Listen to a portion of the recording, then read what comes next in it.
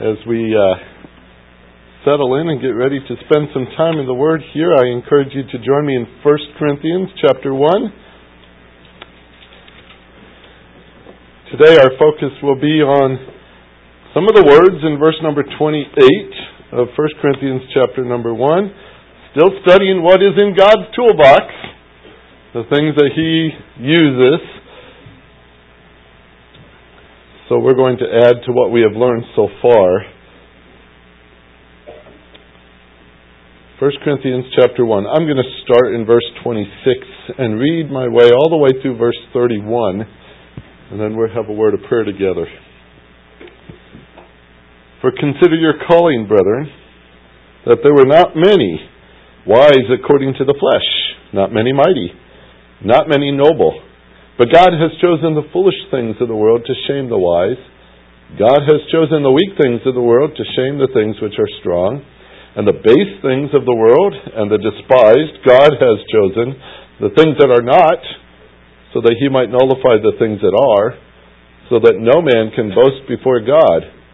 But by His doing you are in Christ Jesus, who became to us wisdom from God and righteousness and sanctification and redemption, so that just as it is written, let him who boasts, boast in the Lord.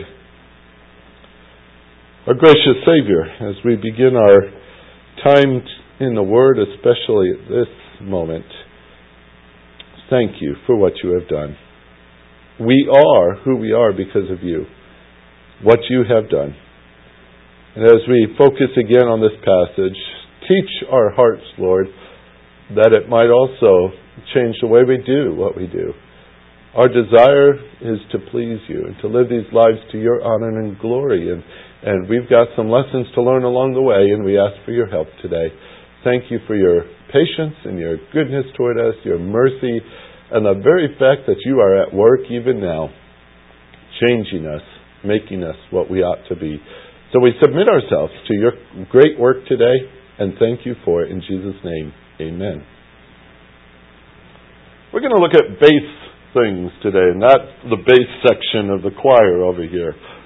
Base, B-A-S-E, is the way we spell this word in some translations. Verse number 28, it's our third item mentioned here that God has chosen. God chooses for Himself particular tools to use to show how great He is. Not to show how great the tool is, but to show how great He is. And every single item on this list, foolish things, we've talked about that a couple of weeks ago. Weak things, we've talked about that as well. Base things is today, and then despised things, and even things that are not. They're on the calendar ahead of us yet. But none of these items that we mention here are the things that the world has jumped up and down and said, we want to use a tool like that. But they are the tools that God uses. And so we're going to study base things today. And to do that, I want to share with you a very familiar story of a man who was chosen because of his appearance. He was a man of noble birth. His father was wealthy, and his father had many servants. He was well known among the people of the land, and his family name was significant. He was a chosen man. Chosen man. Chosen to be the first king of Israel. What's his name? His name is Saul. Before I share a bit of his story, I want to explain to you something rather interesting here in verse number 26 of 1 Corinthians chapter 1. Toward the end of that verse, he said, there were not many wise according to the flesh, not many mighty, not many noble. You see that word noble, or a word like that you might have in the translation you look at today? It's an interesting Greek word, and I'm only going to show it to you because it has great value later too. Eugenis is the word. Eu means good. EU is the way we spell that. Eu means good. And genes, G-E-N-E-S. What's that sound like to you? Good genes. That's the word. Good genes. We're not talking about Levi's, are we? We're talking about family. We're talking about ancestors. We speak of somebody with good genes. We speak of their family tree, their family traits on that tree. That makes them significant. Good genes. They're sometimes figured to be more significant than other people at times. It may be that they're a family of intelligence. I mean, would we really complain if our last name was Einstein? People would assume a little bit of you, wouldn't they? If that was your last name? Years ago it used to be this. If your last name was Rockefeller or Carnegie, what did the people think that you had? Money. Today, the younger generation says, well, I don't know those names, but if you say Bill Gates, maybe we can get an idea of family name and wealth and things of that nature. And yeah, we understand that. What if you folks, mostly you would know this, older folks, what if your last name was Kennedy? There's power in that name, isn't there? Whether you agree or not with what they've done with that power, there's power in such a name. History has shown things like that. We associate people and names with certain traits, don't we? And those, if they were something significant, then we don't mind wearing the same last name. We don't mind having those genes, do we? If that's somebody of great significance, because, well, that's to our advantage. Being from the tribe of Benjamin at one time was a sign of good genes. Something people took pride in. I'm of the tribe of Benjamin. At least initially it was that way. It was a family known for their great courage. A tribe of warriors with exceptional skill. They were known as left-handed men with such skill with a slingshot that they could shoot the eye out of a fly 100 yards away. Now, maybe I exaggerate. The Bible said they could aim at a hair and not miss it. Literally said that. That's pretty skillful, isn't it? They were known for that. Well, there's a story in the book of Judges, as you might have traveled through there on times past and read, and got to the end of that book and said, boy, what a depressing way to end a book. There was a terrible civil war. It included the tribe of Benjamin. And as it turns out, that tribe took an incredible hit. Nearly every individual in that tribe was exterminated in this battle. It took place over several days, and at times it looked like Benjamin was actually going to defeat the entire Israelite army. But things started to turn after a couple of days, and before it was done, 18,000 of their warriors were dead. The Israelites plowed into their towns and villages, killing every single person they found, killing every animal they located, and burning the cities to the ground. 600 men got away. 600 men, hiding as it were up in the rocks, perhaps even in caves. The rest of the Israelites stood around and vowed, those men will never get any of our daughters for husbands. In a sense, they exterminated the tribe. And they got a wind of that, and they thought it through, and they regretted it. It wasn't long before they said, that's one of our tribes. We're going to be called the 11 tribes of Israel from this day on because of what we have just done. And of course, since they made a vow, they couldn't exactly go against breaking that, so they came up with another way for these men to get wives so that the tribe can replenish itself. And I'm not going to tell you the rest of the story. You say, rats. Well, I'll just say this, that from that day on, the name Benjamin had a different name to it. They didn't look so highly upon it any longer. There was one that was kind of smeared a little bit. So what do you do if you're a descendant of the Benjamites now? You're growing up and you're in this group and so you start to coat it over with some artificial pride. Sure, he's a Benjamite, but now look at him externally. Look at this. This is a real man all of a sudden. This is somebody that, is impressive in society. His appearance is significant. Erase all the rest, and now just look at the outward shell. Who is that man? Who is that man that impresses us so greatly? Travel with me to 1 Samuel chapter 9, and let me introduce you to Saul here this morning. 1 Samuel chapter number 9. Way back in that Old Testament.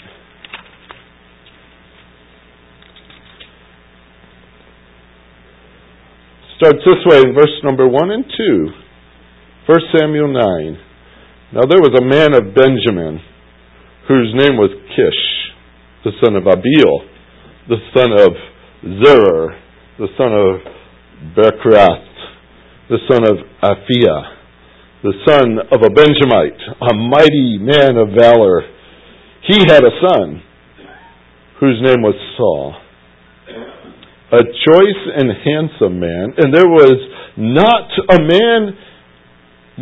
more handsome person than he among the sons of Israel. From his shoulders and up, he was taller than any of the people. Not only did he have the advantages of the appearance, but he had the advantages of height to show it off. He couldn't get lost in a crowd. Significant individual. Notice, when it talks about valor, when it talks about name and all these other things, that's all in verse number 1. Verse number 2, it talks about Saul. He was a man of good genes, but he was only known for his appearance. In chapter 10, if you turn the page, chapter 10, it was that God had told Samuel that this was the man that you are to anoint as the king of Israel. They asked for a king, and I'm going to give them a king after their own desire, and Saul was the man that was selected for it. And so there's quite a bit of story in between these two verses. But in verse 17 of chapter 10, Samuel called the people together to the Lord at Mizpah. And he said to the sons of Israel, "Thus says the Lord, the God of Israel, I brought Israel up from Egypt. I delivered you from the hand of the Egyptians and from the power of all the kingdoms that were oppressing you. But you have today rejected your God, who delivers you from all your calamities and your distresses. Yet you have said, 'No, but we will set a king over us.' Now therefore present yourselves before the Lord by your tribes and by your clans." Samuel brought all the tribes of Israel near, and the tribe of Benjamin was taken by lot.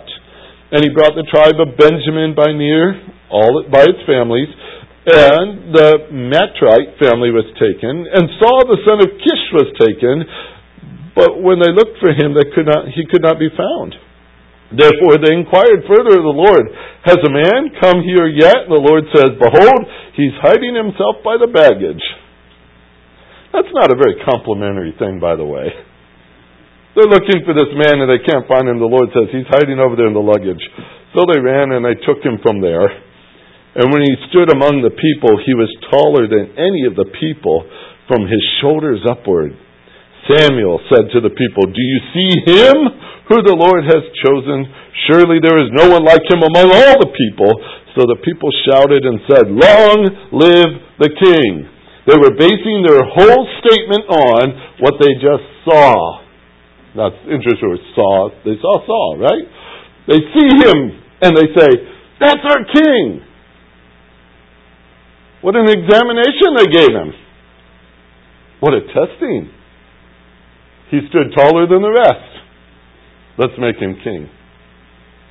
Appearance. Saul's kingdom was not ruled well. If you read the next handful of chapters later today, not now, you will see he made a lot of mistakes. And that's the nice way to put it. He disobeyed Samuel. He disobeyed the Lord often. And the day came when he needed to be replaced. The Lord rejected him. And Samuel had some unpleasant business to take care of, but he had to follow the Lord's instruction, and he had to find a king that the Lord has selected. And following the Lord's directions in chapter 16 of 1 Samuel, we have Samuel inspecting a family of the tribe of Judah. He was from the town of Bethlehem, and his name was Jesse. And all of Jesse's sons had come before Samuel, and Samuel is inspecting them and determining whether or not this is the one the Lord would call. And it says in verse 6, when they entered, he looked at Eliab and thought, surely the Lord's anointed is before him. Notice he looked at him. But the Lord said to Samuel, do not look at his appearance or the height of his stature, because I have rejected him. For God sees not as man sees, for man looks at the outward appearance, but the Lord looks at the what? Heart. Wow. If you read through the rest of the story, enter David, a little shepherd boy, insignificant shepherd boy, from the tribe that really was not significant, from a family that really wasn't significant.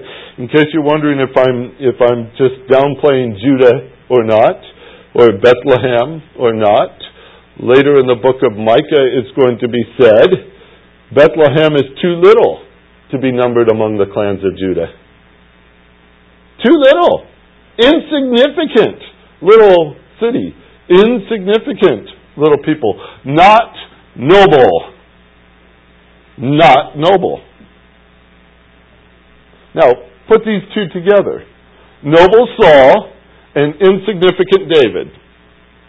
Bring them together in one project. I call it a giant of a job. You want to guess? Project Goliath. David, of course, offered to fight the giant. True? Sure. He's going in to fight this battle. Saul had a little bit of advice for him. An answer to help David fight this giant. Surely, if you were properly equipped, you can win this battle. Matter of fact, David, I have this name brand armor I want you to wear. A special edition, because it's mine. And you can wear this armor. And I'm going to dress you up on the outside and send you out into battle against that giant. Impressive enough to fight any giant, right? You know what David did. He refused the armor, didn't he? He wasn't going to fight him that at all. You see a major difference between the two. Because wearing the best brands, if you will, wearing the armor, wearing whatever the outward thing might be, doesn't always make you perform better. What you wear on the outside doesn't make you a better person, does it? No, I don't know. What does our society say to that? Doesn't matter what you wear on the outside. When we look back at our Corinthian passage, if I leave even that story just hanging right where it is right now, our Corinthian passage, what do we notice about verse 26 again? Consider your calling, brethren, that there were not many wise according to the flesh, not many mighty, not many noble. Now, God does use noble men. Men with good genes. Yes, God uses them sometimes, but He doesn't use many. There's a good reason for that. As we have noticed with the other two things, those who have wisdom and those who have might, they have a similar trait with those who are noble. They tend to think a little high of themselves because of what they have. We call it a pride problem. And it's easy enough. I mean, just take inventory. Just look at your family stock and figure that you're the exact tool that God would want in His toolbox.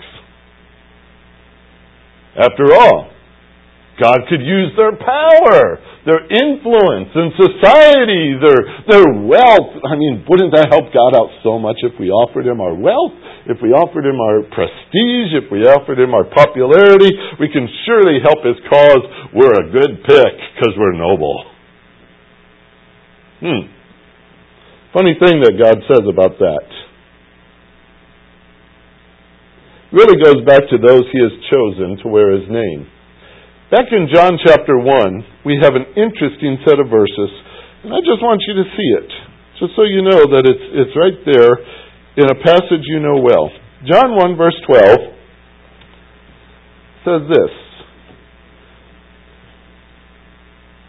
"But as many as received Him, to them He gave the right to become children of God, even to those who believe in His name." We select that verse specifically when we talk about our salvation, right? We believe in Jesus Christ. We're given the right to wear the name Child of God. What a privilege that is. We're given that right. As many as received Him, to them He gave the right to become children of God, but even to those that believe on His name. Keep going with the verse, verse 13. Who were born not of blood, nor of the will of the flesh, nor of the will of man, but of God. Down to the very essence and the simplicity of our salvation. Whose name saved you? Your family name? Your own name? No. The name of Jesus. Believed in His name, right? Not noble births, not great skills, not your works, not your history, not your nobility. Leave that all at the door. For Jesus is the only door, right? The only entrance into salvation is through Him. There is no other name, Scripture says, no other name under heaven given among men whereby we must be saved. We cannot walk into His throne room and say, because of my nobility, because of my name, because of my genes, I must be acceptable to you. It's not based on blood. Doesn't He say that in verse 13? We're not born of blood. You could have the most significant, the most popular, the most thorough, the most exact theologian as a father or a grandfather, and it doesn't save your soul. Only Jesus can. Now, if that's the way God works with salvation, do you think all of a sudden He's going to change His plan because He's looking for tools to use? Isn't He consistent? And if He's going to choose tools, doesn't He speak well when He says, I choose the base things of this world? You say, well, what exactly is a base thing? Well, if you're plowing through your translation and you see maybe it's the English Standard Version, you say, the things that are low. If you work with an NIV, it says lowly things. If you work with an Amplified Version, he speaks of the low-born and insignificant. Quite a number of the other translations, New American, King James, New King James, they use that word base. It's a Greek word. It takes the word genes and puts the letter A in front of it, which is the Greek way of negating the word. No genes. It's the exact opposite of noble. Good genes, no genes. That's base. No genes. As far as the world is concerned, you have no name if you're base. It's as if you weren't even born. They don't even consider you as significant at all. No names. What's a tool God likes to reach into His box and reach for when He has something to do? Tools with no names. Interesting. Because we live in a world that highlights names, especially on the handle of a tool. That's a great advantage, isn't it? To have a name there. I have 2 screwdrivers. You're going to think that's all I ever carry in my box. 2 screwdrivers. You probably recognize them. I mean, you might even recognize the shape of that and the color of that, and you would know what company made this, wouldn't you? Wild guess. The Craftsman. Look at that. Okay, that's a significant thing. Now this one has something written on it. I got to figure out what it says. Regal. It's starting to fade a little bit too. It says Regal, and the L's almost gone. Riga. And then it has its size on the other side. 2 significant tools. All right? Now, I've learned a kind of neat lesson about this Craftsman screwdriver. This is my second one, by the way. The first one I have received years and years ago. My dog got a hold of it. Just chewed the handle to pieces. You ever like working with a tool that something has chewed it all up and there's just a stub left and it's even so rough you can hardly even want to touch it? That was my screwdriver. But I remembered something, and I suppose it's still true today, but I remember that Sears had a guarantee, a lifetime guarantee on their Craftsman hand tools. And their guarantee said that they will replace them without question. And I was glad for that. Because I didn't want to talk about how it came into that shape. I just wanted to replace it. So I walked into the Sears store just to test it, and I said, "You replace these?" And it was a mess. I mean, it was a real mess. And they said, "Sure." They handed me this one. I said, "Wow, that's pretty neat. That's a guarantee I like." They didn't ask me what my dog did to it. Now, that's not the same dog I have now. All right? The dog I have now won't even think about chewing. He doesn't think about anything, but that's a different story. But you walk with this tool and you say, okay, lifetime guarantee, take it in. Because of its name, you can get the replacement. Now, all of you are heading to Sears this week, aren't you? All your broken little tools. But I can guarantee you something about this tool, too.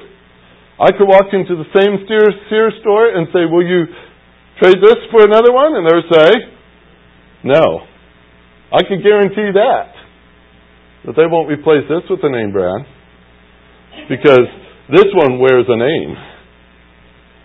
This one does not. That's the way our world honors things. Matter of fact, this is the way they work it. They say, because this one has a name, I will replace it with something that has a name too. It has to wear the same name. And that's exactly what they were doing in Saul's case. They chose him for his appearance, right? And then when Samuel had to go select another one, first thing he did was use his eyes. He said, that one looks the same. Let's pick that tool. And he looked at Eliab and said, that's... And God said, I don't look at the outward appearance, but I look at the heart. I look at the heart. Man of great appearances, but very messed up. Time to replace him? Find another just like him. God says, don't look on the outside of the tool. Let me show you what I could do with a tool that has no name. And we know the rest of the story, don't we? You see, there's a couple of lessons we could learn that's real simple from this. If you have a tool that has no name, as God chooses so often, that tool is not preconditioned to boast in itself. It's not thinking, I'm here because of my name. It's not preconditioned that way. And it won't lead to boasting. That tool also is not reaching back and finding its ability for service based on something it contributes. Maybe we have that problem once in a while too.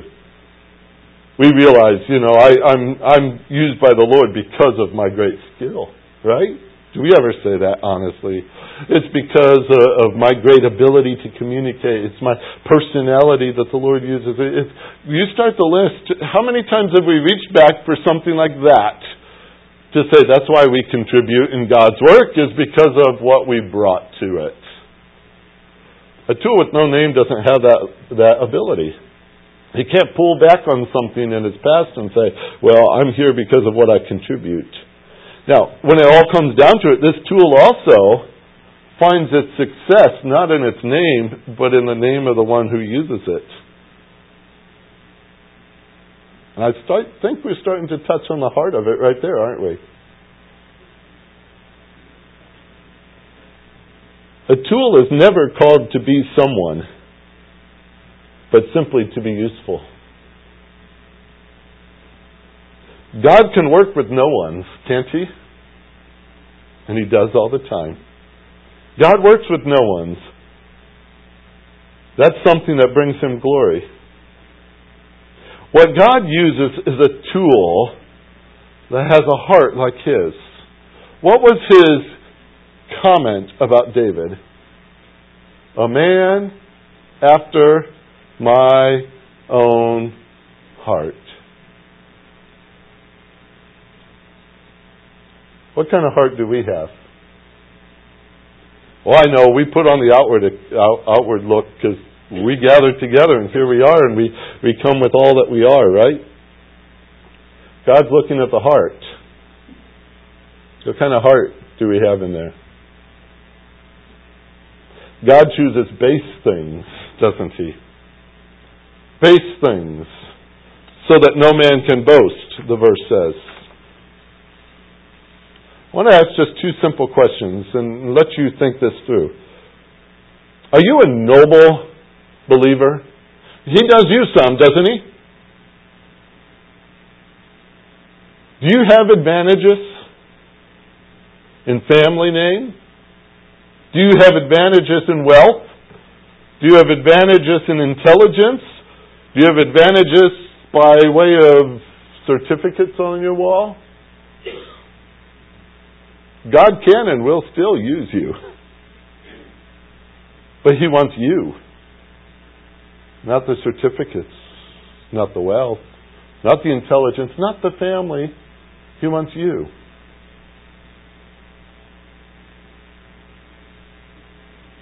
Are you a no-named believer? An everyday generic Christian? We used to know what the generics were in the store. They were yellow in boxes, yellow in packages.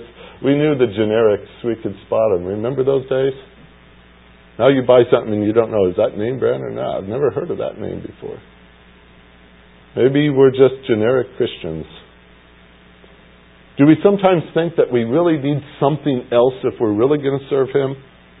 That we got to find something else that would help in serving Him? I want you to take heart today. Take heart in this fact. God can and will use you.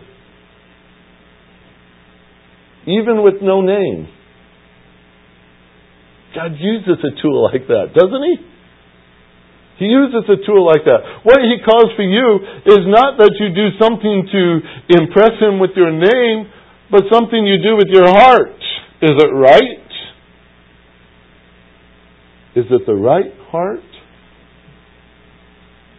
Is there a willingness in being used?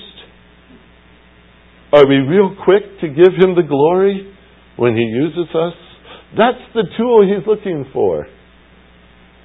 The tool, it may have no name before the world around us, but it's the one that God Himself chooses for Himself to do His work. You want to be a tool? You want to be found useful? Don't ever, ever underestimate what God can do with a nameless tool. Heavenly Father, You know everyone in this room this morning. You know where we stand with You, whether or not we've ever even received the name of Jesus Christ as our Savior. Lord, since You know those things, we start right there. If there might be one among us who has never received the name of Jesus, never placed their faith in Him, may this be that moment when they realize how much they need a Savior.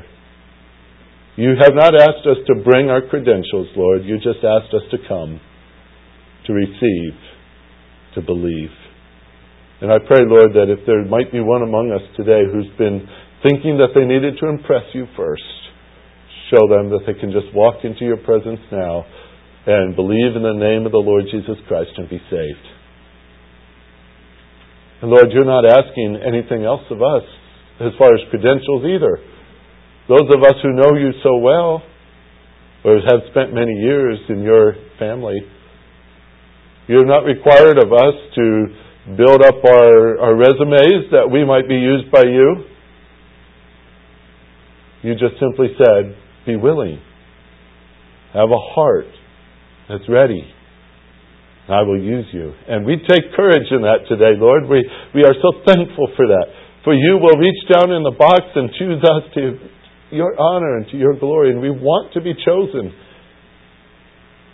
Thank you, Lord, that you would look at us